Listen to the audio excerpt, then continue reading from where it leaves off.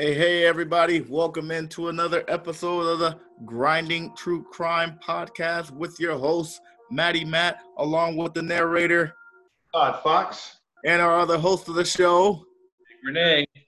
We're here with another episode. If you guys haven't heard our previous shows, you can find us on our page on the Podbean, under Spotify and iHeartRadio. Look us up under the Grinding True Crime Podcast. You can find us there to listen to our other shows if you haven't heard us before. So this week's show is a mystery to me and Renee. We have no idea. Todd's been cooking this one up. I don't know what this one's about. Last week kind of got me a little annoyed. This one, let's see how this one is. So take it away, Todd. What you got this week? All right, this story is about one Carlos DeLuna. It's Wanda Lopez, though, is going to be the star of the show, or at least in the beginning part. This is Lopez. Yeah, this is the kind of story that the victim is not going to be the center of attention. Oh, okay. Yeah. So Wanda Lopez is our victim. She's a single mother of a young daughter. She worked at the night shift in a gas station / convenience store. It was located in a dumpy area of Corpus Christi, Texas, right next door to a dingy strip joint and a couple bars. Working the evening shift, she would often be harassed by local men coming out of the bars that were drunk, looking for more cigarettes, beer, food, whatever that came into this. I take it she looked good, I guess. From my research, am I jumping up ahead? No, from my research, I would have gave her about a 4.5 to a 5 out of 10. Sounds like a no to me. She was just about average. So. Okay. All right. Sounds good. You did say Texas. Yeah. Hey. I'm just joking. I'm just joking. And then you got to remember, too, these are drunk men coming out of a bar. So, I mean, anything looks like a 10 at that point. That's true. You got me there. You got the beer goggles going. Exactly. Even if they don't wear glasses.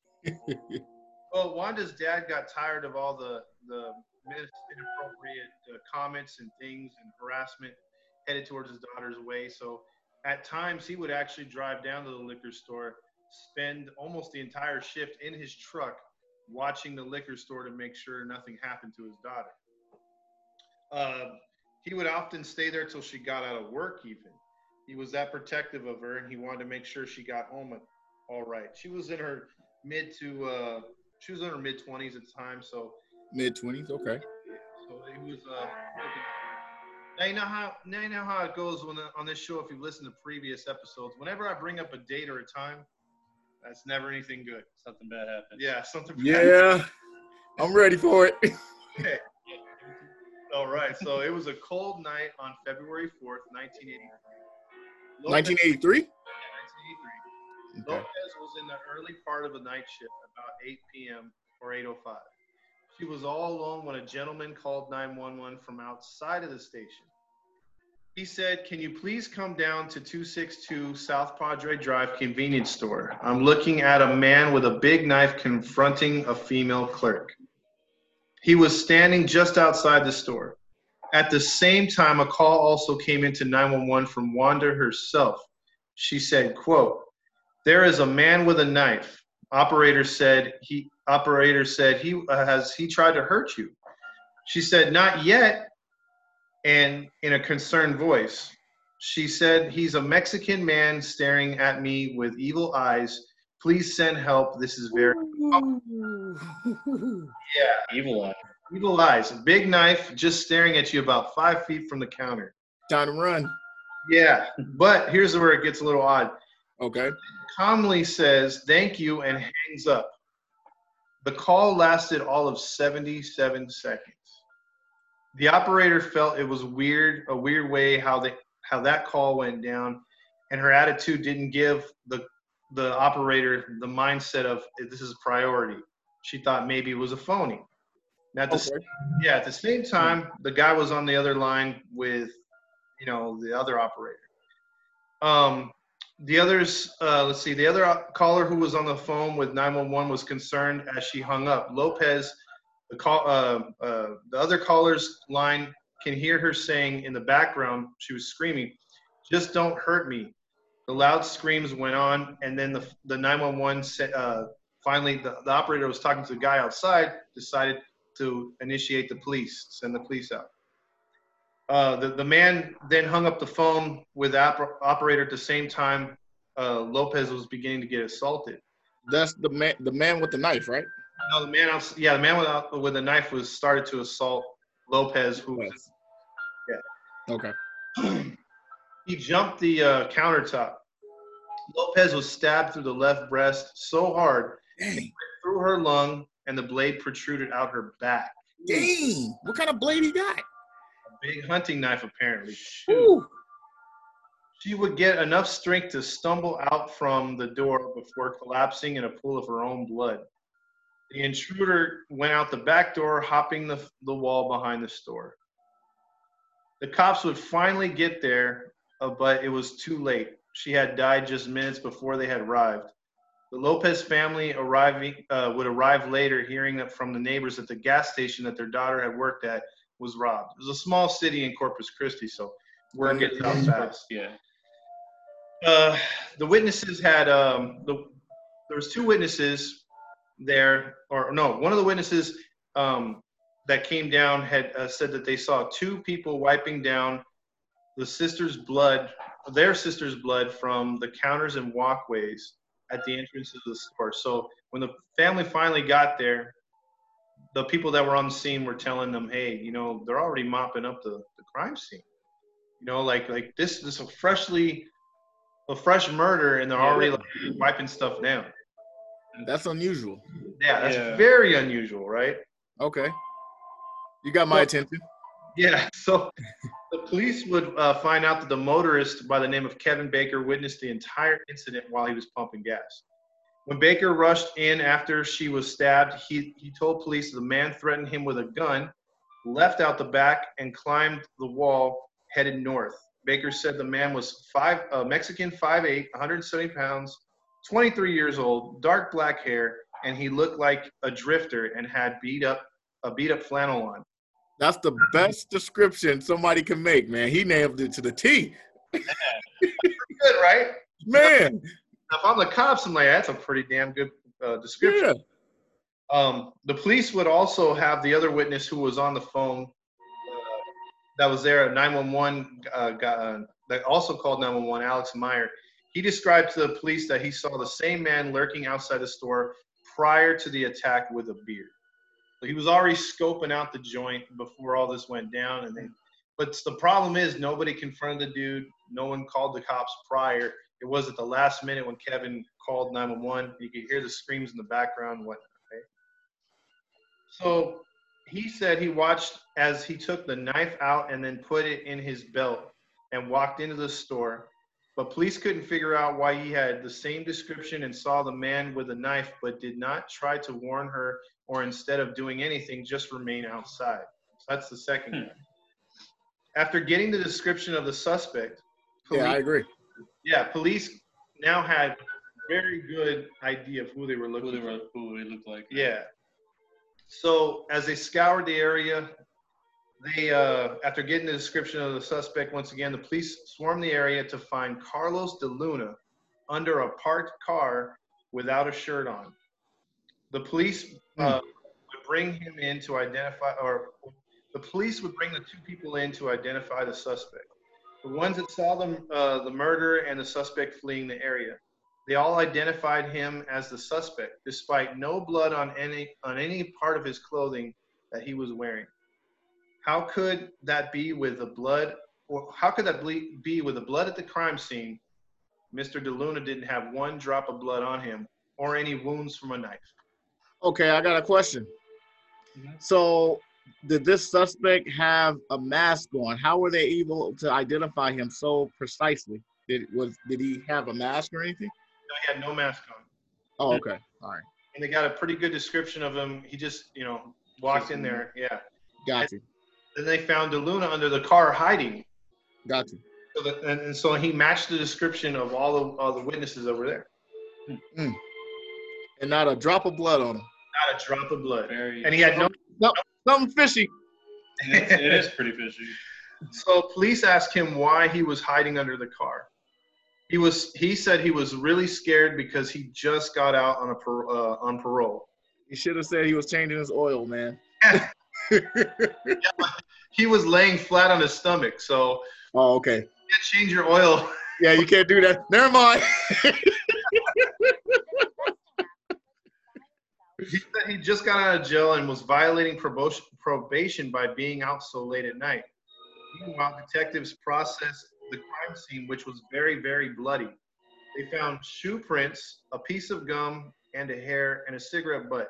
Yet all these pieces of evidence were deemed unusable due to contamination.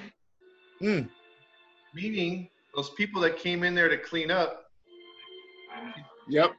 the stuff. They messed with Yep. Yep.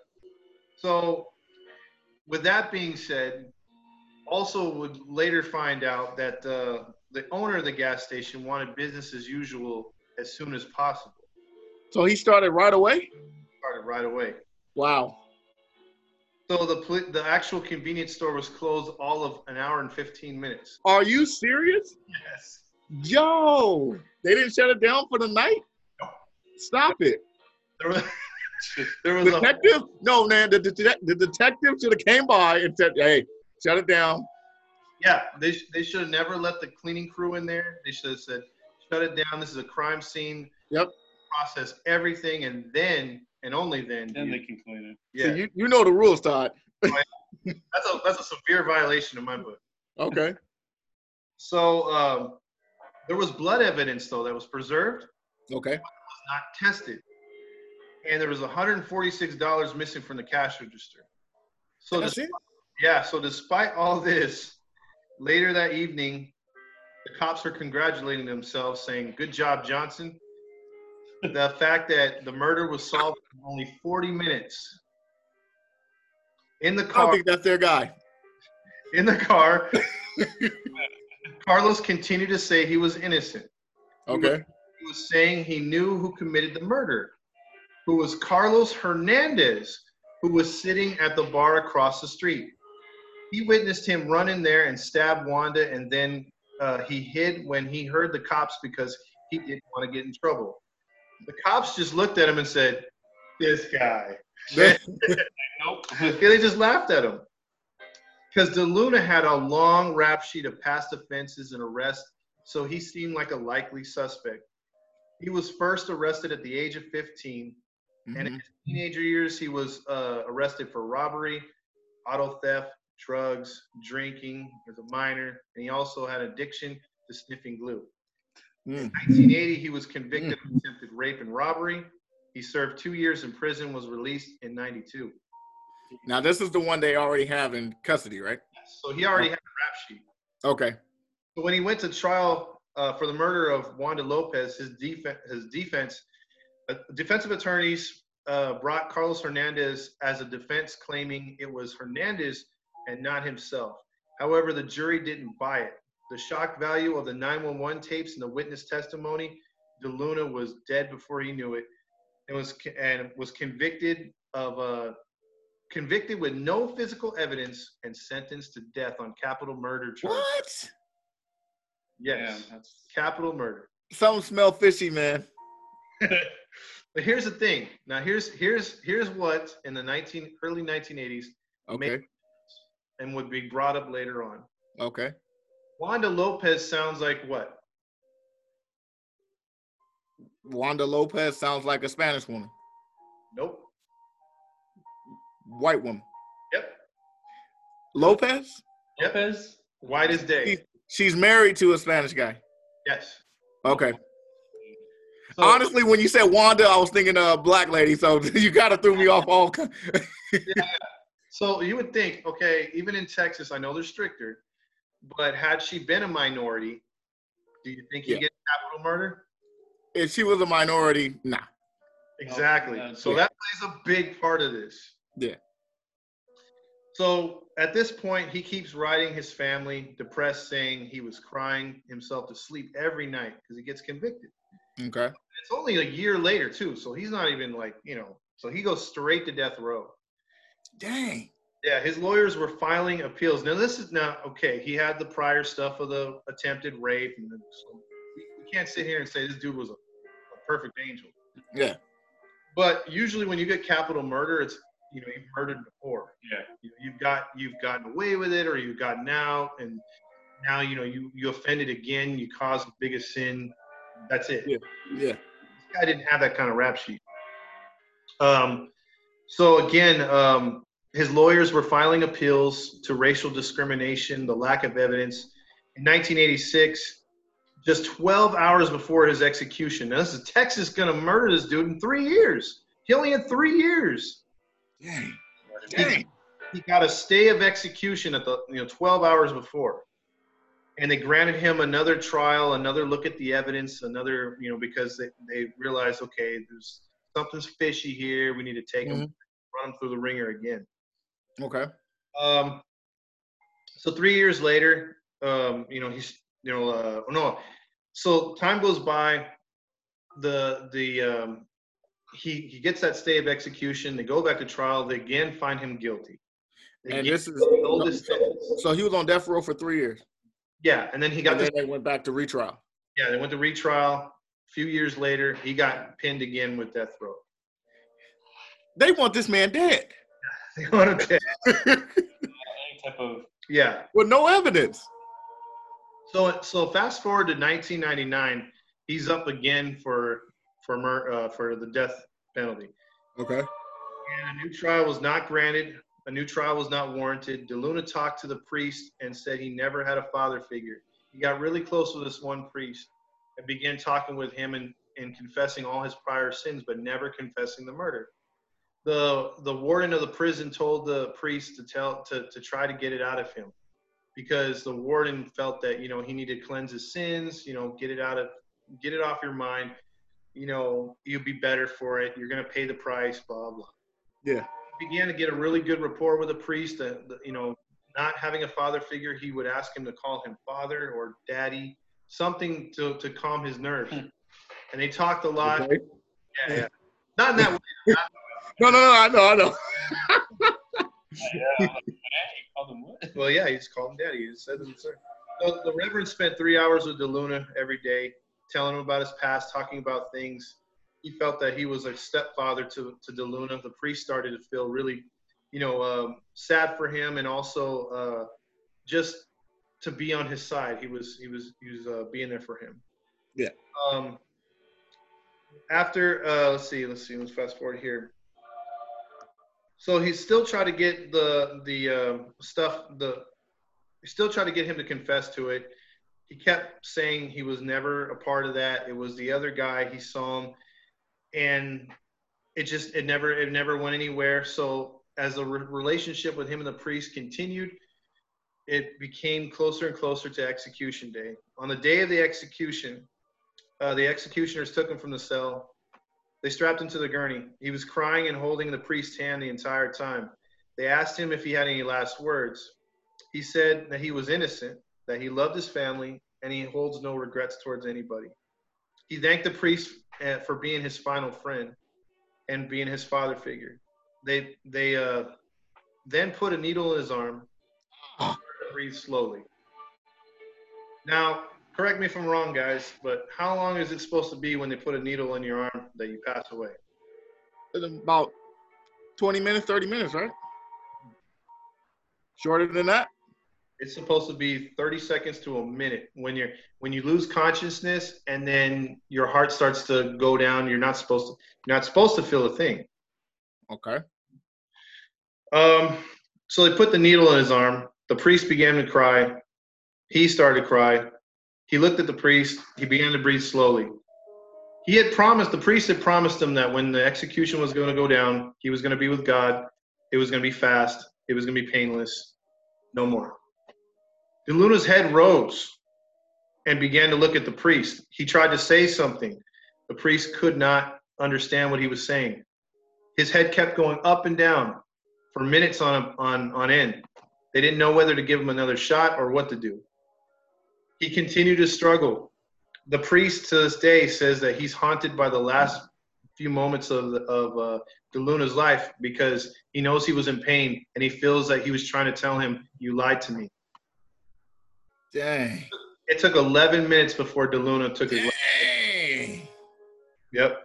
The priest stayed with him the whole time, rubbing his calf and his hand because he had to move from his upper body to his lower body because they kept trying to hold him down the entire time. So the story doesn't end there. That's stacked up, man. That's everything. Yep. Now you remember in one of the other stories we talked about the Stainer brothers, about the Innocence Project and all that other stuff that Yeah. was into. But part of that Innocence Project is finding out those who have been wrongfully accused and those who finding justice for those that can't defend themselves.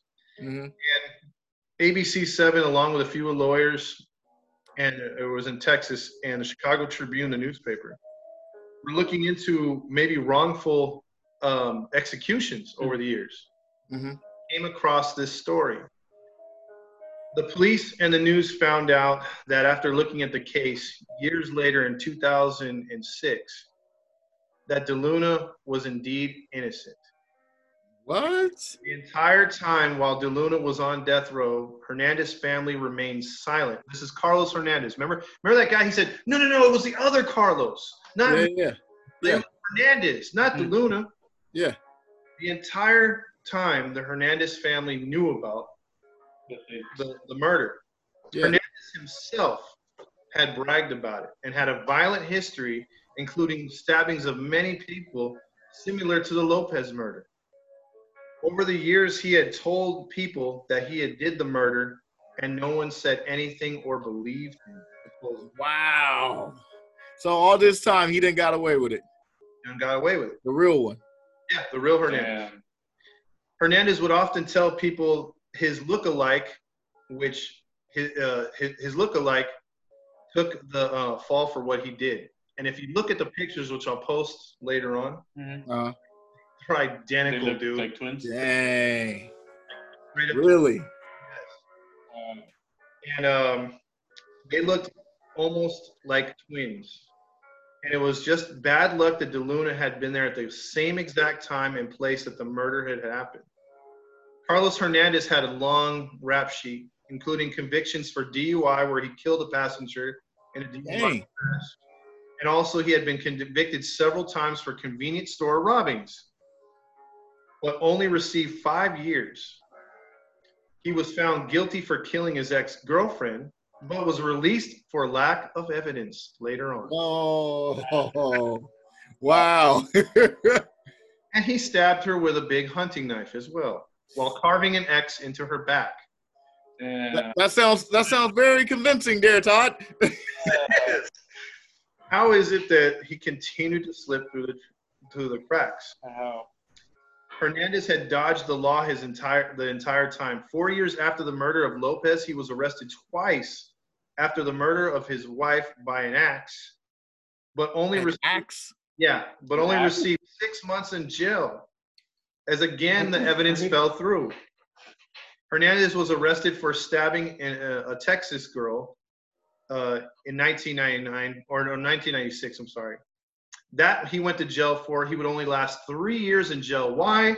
Because he died in 1999 of cirrhosis of the liver. Wow. So in 2012, ABC7 and the courts of Texas would exonerate DeLuna for innocence and Hernandez as the official murderer long after both deaths of both men. They would go on to find Hernandez was there and used a similar knife. And afterwards and before the murder of Lopez, plus the testimony that he bragged to his family and friends that he was a part of the guilty party and they murdered the wrong guy. Wow. And to top it off, another FU to the DeLuna family, no financial compensation was ever Man, that's jacked up right there. You can't kill me and then not take care of my family. But nah. Yeah. That's jacked up. Yeah. Well, that was the murder. That's the case, man. Dang. Okay. All right. Let's hear your comments. number one, who are the jurors on that jury? You got to get rid of them. They should never serve ever again. There's no way you could convict somebody without no evidence.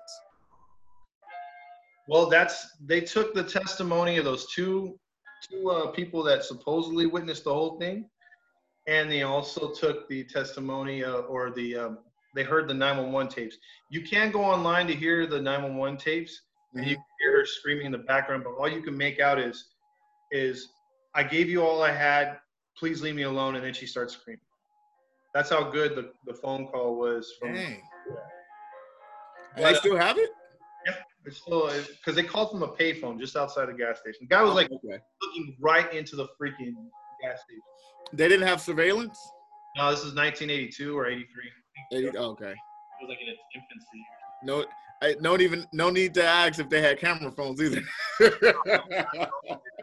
Not at all. That's jacked up, man. I mean, okay, you killed the innocent. Well, he wasn't really innocent, so to speak, but he didn't do this crime. And then you don't even take care of the family. You basically say, "Oh well."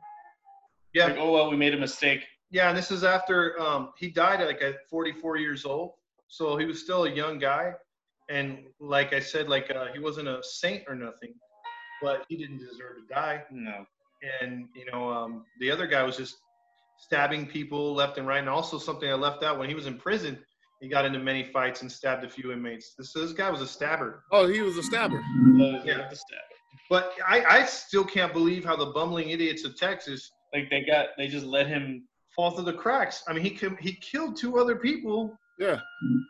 And didn't get jack for it. and they were all similar to that murder. Yeah. Wow. Well, good thing that was 83 and not 2020. Yep. Yeah, because that was some bogus stuff. Oh, it sure was, man. So last year, 2019, was the 20th anniversary of him being put to death for something he didn't do. Wow. Yep. So that one's whack. Now, Todd, your detective mind must have went out when you heard that they wiped off the scene, right? I was pissed. That was so. Why would they even let him in? The owner of the gas station was so money hungry. He's like, I got to reopen this store, and that's what he did. He's all like, yeah, there's a dead body in the front, but don't worry about it. Come buy these liquors. Hey, 50 cents off the Slurpees while that blood's on the floor. They're like, my Slurpee got red in it. That's just flavor. Let's go.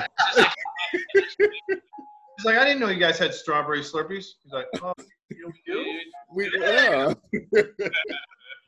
That's cold-blooded, man. That's cold-blooded. But, I mean, in a sense, he died, the guy who actually did it.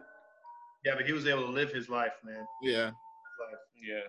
And laugh at the cops and the dude that basically a big F you. Like, that guy served my time and served my death. That's jacked up. Yep. He felt every minute of it. Yep, sure did. That's dang. Bad way to go. I have a secondary story if you want to hear it. I think we have time. What's the secondary story? This is the Butcher of Plainfield. Ooh. Sounds like a knife attack again. Sounds like it, right? Because it's butcher. Man. This is the one that I've been hinting at for a couple weeks. Okay. This is Ed Gein. To take a look back at Ed, we have to start with his childhood. He was born on August 26, 1906. So let's take 1906. Yeah, this goes back a bit. Woo. So in La Crosse, Wisconsin, small town. Okay. His father was often unemployed machine shop worker, an operator. Okay. His mother was a devout Catholic Lutheran at the church. Ed was often bullied in school, reason being because he had a huge growth over his eye. They would call him names. His parents often argued about stuff in front of him, including his schooling and others. Hold on, as I get my notes here. There we go. Wait. Hold on. Antal, you've been doing some good research, man. He went back to the 1906. Woo! This guy's famous for a reason. You'll find out. Okay. So anyway, he had the growth over his eye. His parents would argue about his school, his grades, about the bullying he endured, and about other things, about the mortgage related, because they lived on a farm, a 220-acre farm, dude. Damn. A big farm. And they moved out there because the family just did not like the city life. Okay. The arguments would sometimes get very demeaning and argumentative, to where the father would tell the wife Augusta that he wanted to cheat on her in front of the kids. Ed had a brother, Henry, older brother. They got into violent times too, punching and kicking in front of the kids. Ooh.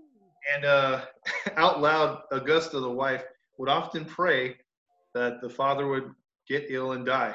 That's a pretty. Well, that's a loving family right there. There. Yeah. It's like, I wish we just died. Well, I mean, what do they say? If you're specific in your prayer, it'll be granted. It'll happen. She loved him. Yeah, she loved him some him. I loved her some him. My bad. He also hated other women. And He hated other women? No, the mother. Oh, okay. Okay. That sounds like that makes sense. Yeah, she hated other women so much that she was domineering with her sons and would tell them that other women were the devil, and to stay away from them, and chastise them anytime her two sons made any kind of friends with anyone of the opposite sex. Okay. She sounds kind of crazy. Yeah. And she said that they were painted scarlets, makeup with short skirts. Wow. Looking to defile young men. So when Ed was 12, he was in the bath, and she walked in on him experimenting with himself. Let's just say that. Wow. Good way of saying it. Yeah. She took some hot water, though, like any good mother, that was boiling on the stove, and poured it on his genitals. Woo! Let me tell you something, man. Let me tell you something. She gotta go. She has to go. Now you would think at that moment that she crossed the line, and "I hate you, Mom" would be uttered out of his mouth any chance that he got. Oh yeah.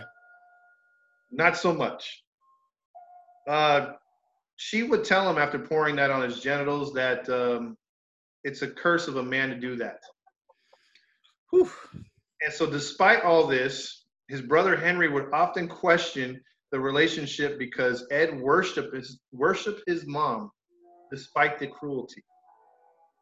So later on in the farm, young Ed snuck into a barn where his mom and dad were slaughtering a pig. They had it upside down on those hooks. Yeah. And they split it down the middle. They're pulling the guts out. Oh, Ooh. Yeah, and they were putting it into a tray and whatnot, cutting it up and whatever. He began to get aroused. She caught him. Yeah, she caught him in the barn and beat the crap out of him. But it was a turning point for him because it changed him at some point. So young, he's a young teenager, like for some reason this was something to him. It was a sexual moment. that's gross. So Wrong with him. yeah, so he had an awkward upbringing, dropped out of high school, wasn't the smartest tool in the shed, did a lot of side jobs, worked on the farm. He began to suffer a series of unfortunate family events. The first of the deaths in the family would be his father, Ed. When Ed was approaching his 30s, his father died suddenly of a heart attack. Ed and Henry continued to work on the farm and work to make little extra money in town because of their father's death. Henry later would get with a single mother, his older brother, would get with a single mother in town and want to marry her. They dated for a little bit, but Ed and his mom were strangely against it. She wanted the boys to herself. Just a few weeks later, after proposing to the girl, Henry died of mysterious circumstance, his older brother. This prompted a lot of people to think that Ed and his mother were behind it. There was a fire at the farm, and one of the buildings was on fire. There was late at night, both him and his brother went out there to put out the fire.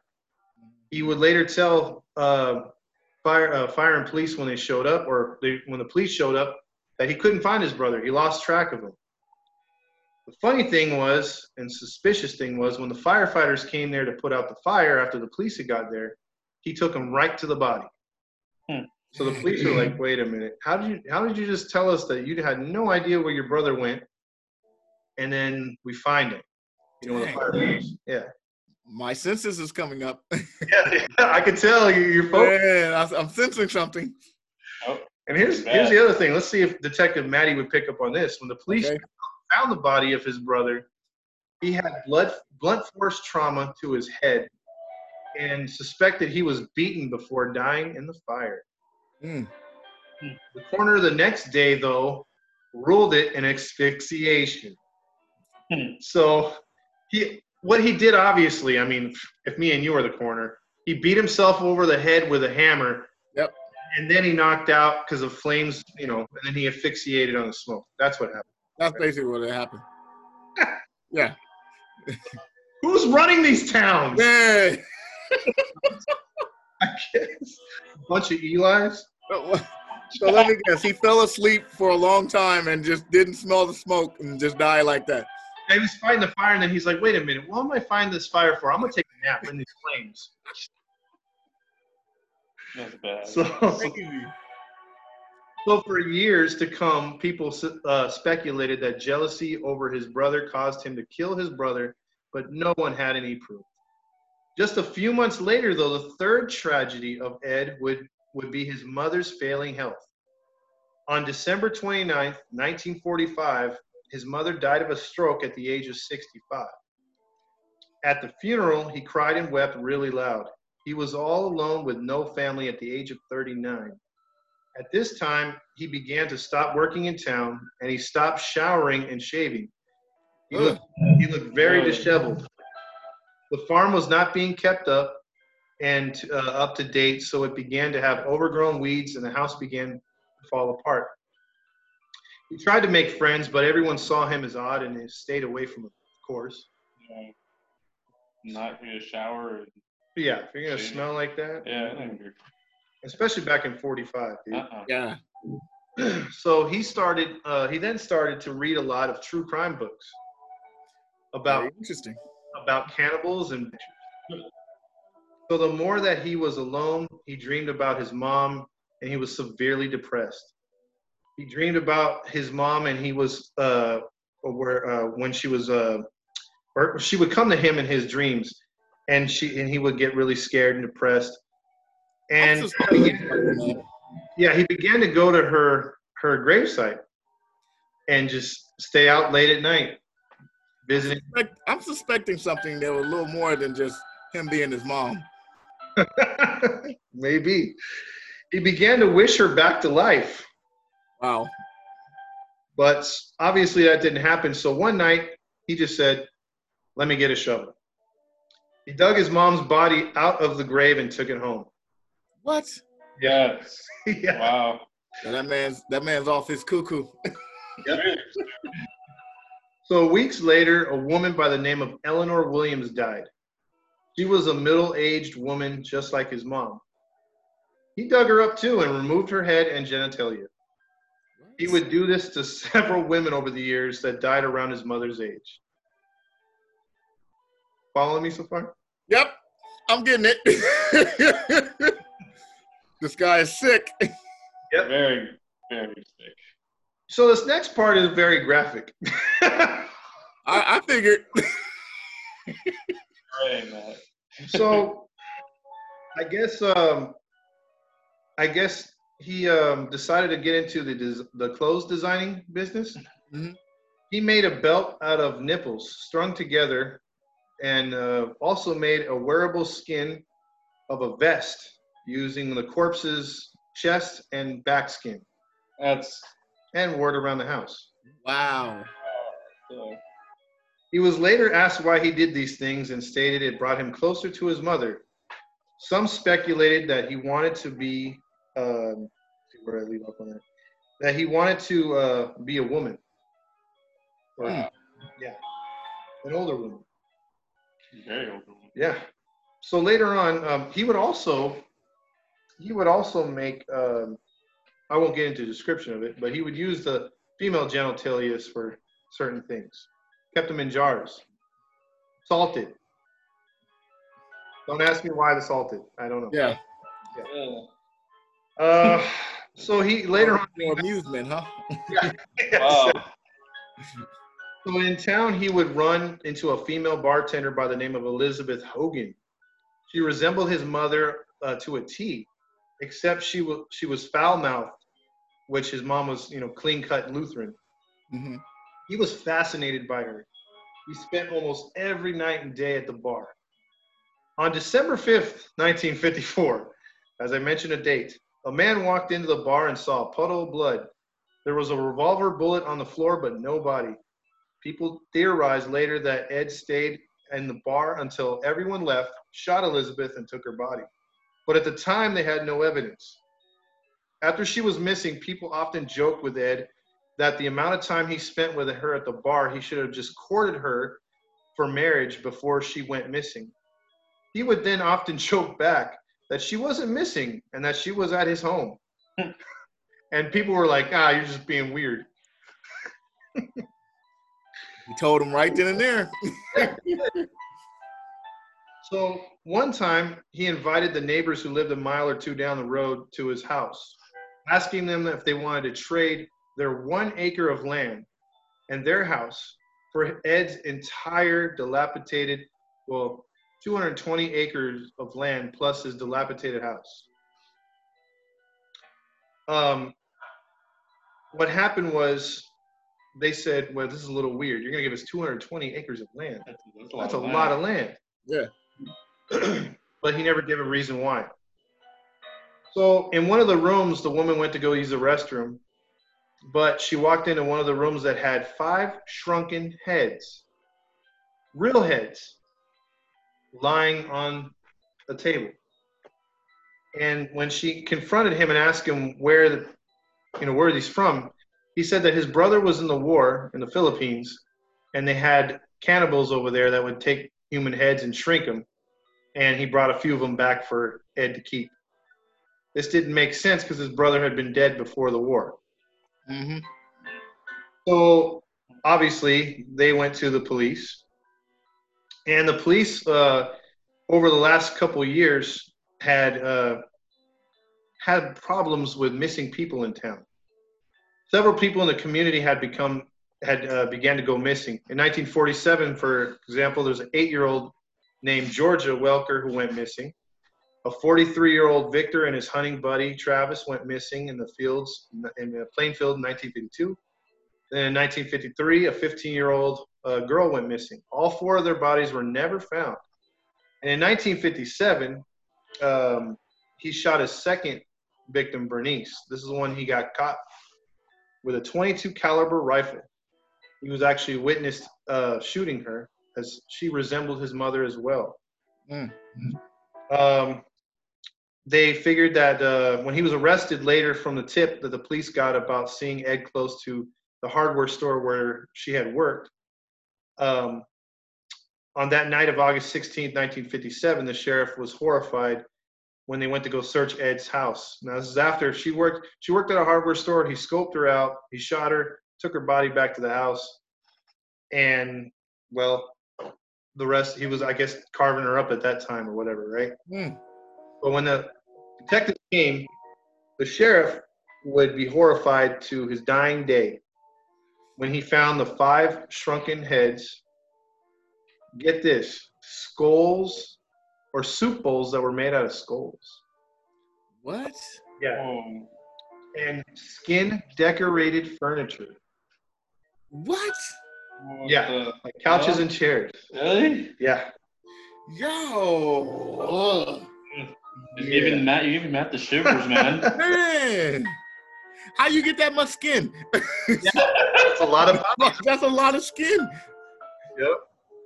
So Detective Shaloff, which was the one that originally found it, went to the jail cell that night, began pushing him around, even physically beating him, trying to get a confession, or just him show any kind of remorse or feeling. He wasn't showing any kind of emotion. He was just taking the beating. Yeah, just taking the beating. And back then you could beat a witness or whoever you wanted to. Oh, yeah. Ed remained quiet with no expression on his face. 2 days later, he just opened up and talked about everything.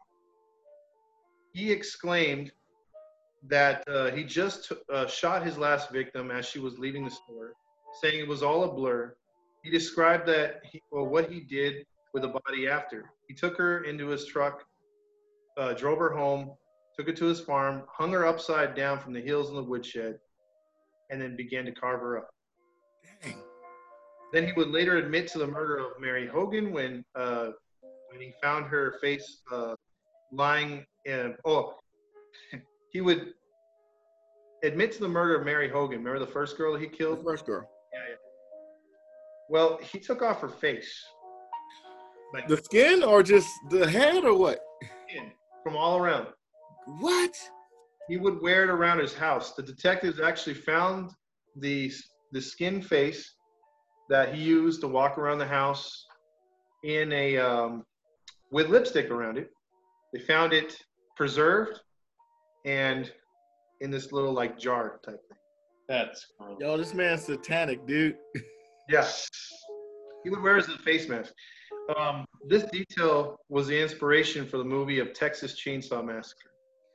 Okay.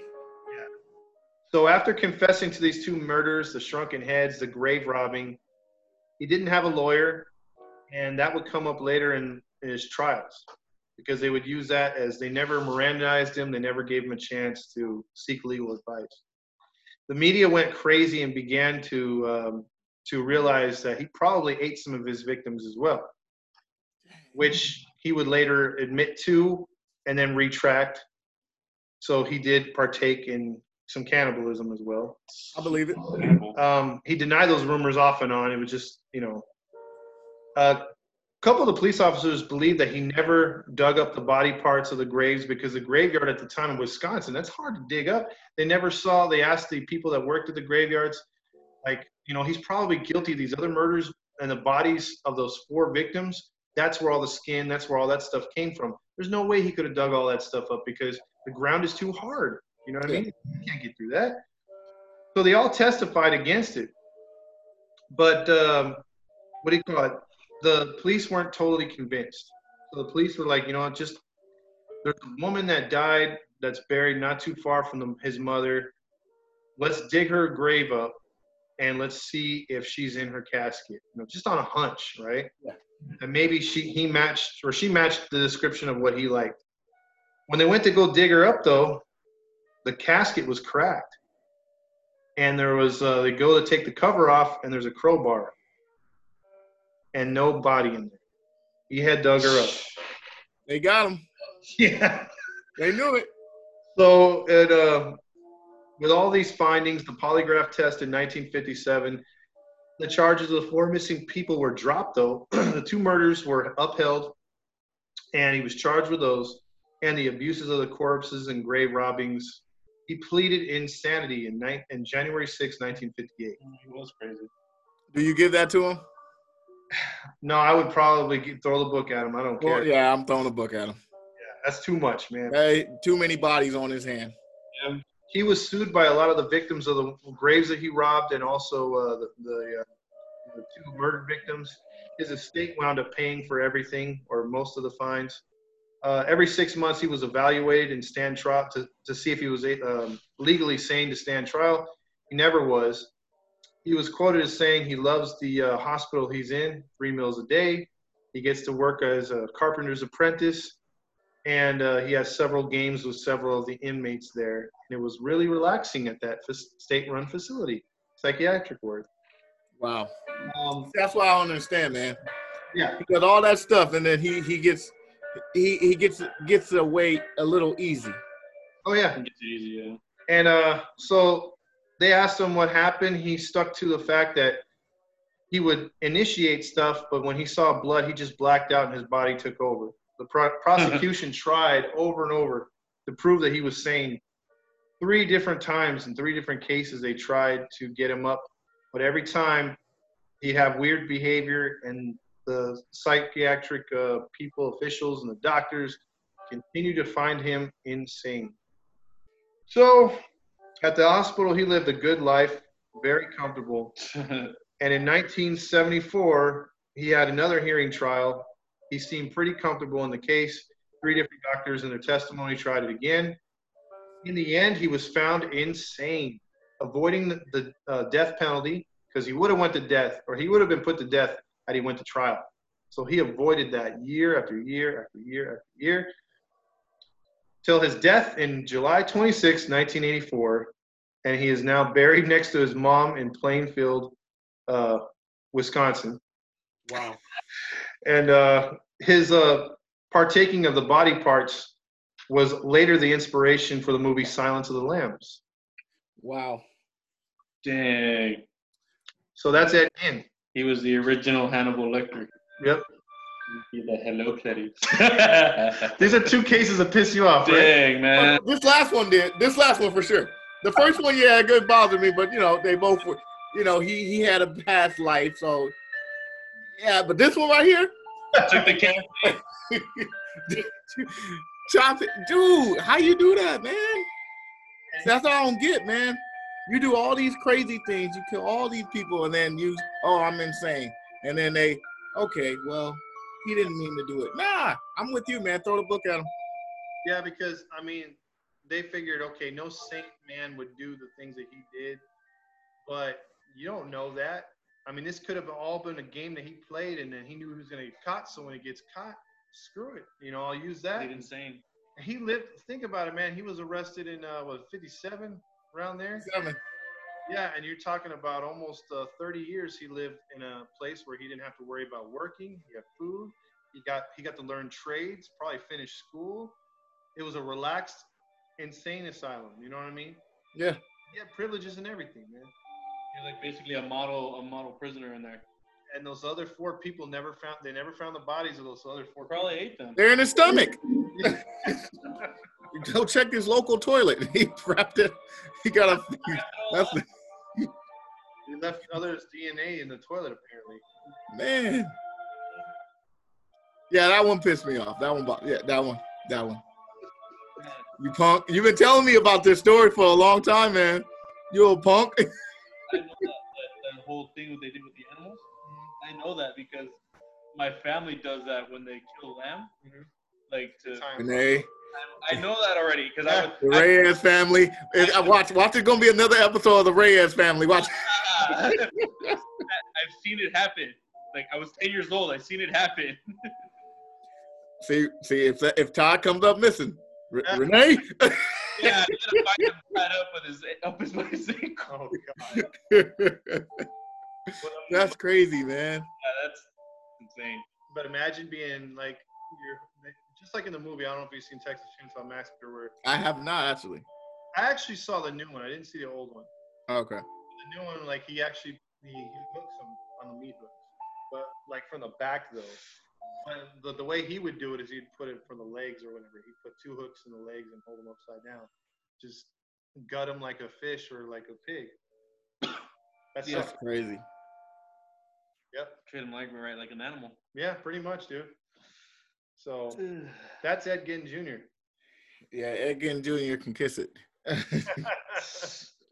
That's zacked up, man. I don't like that. I don't like that at all. Yeah. Screw you, Todd. I'm telling you, there's rare times we have winners in these stories. There's no winners. There's no winners in this one. Or the other one as well. No. None. I get the only winner here was the Salem Hospital. That was about it. Yeah. Or actually, the winner was Ed because he got to live a long life. Yeah, that's true. That is true. In a sense, he did win.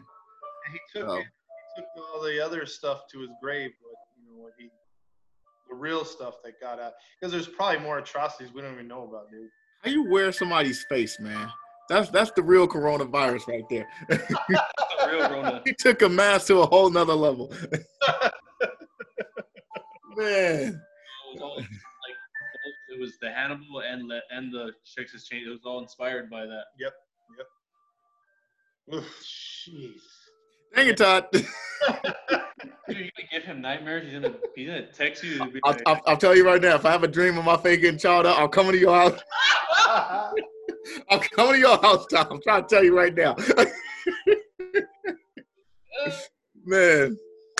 Well, that was our episode of the Grinding True Crime podcast with our very good narrator, Todd Fox, breaking down 2 stories today. You guys got a treat. me and Renee commentating on there in the background. Yep. If you guys like what you hear, you can find us on Spotify, iHeartRadio, or Podbean. Look us up under the Grinding True Crime Podcast.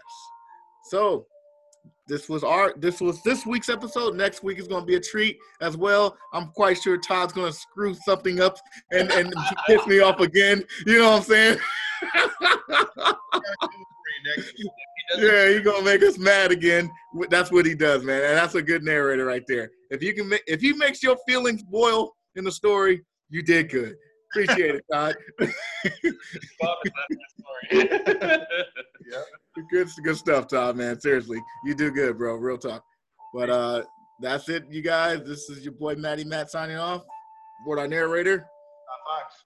and our other host of the show, Grenade. So checking in next time, you guys. Have a good one. Dude.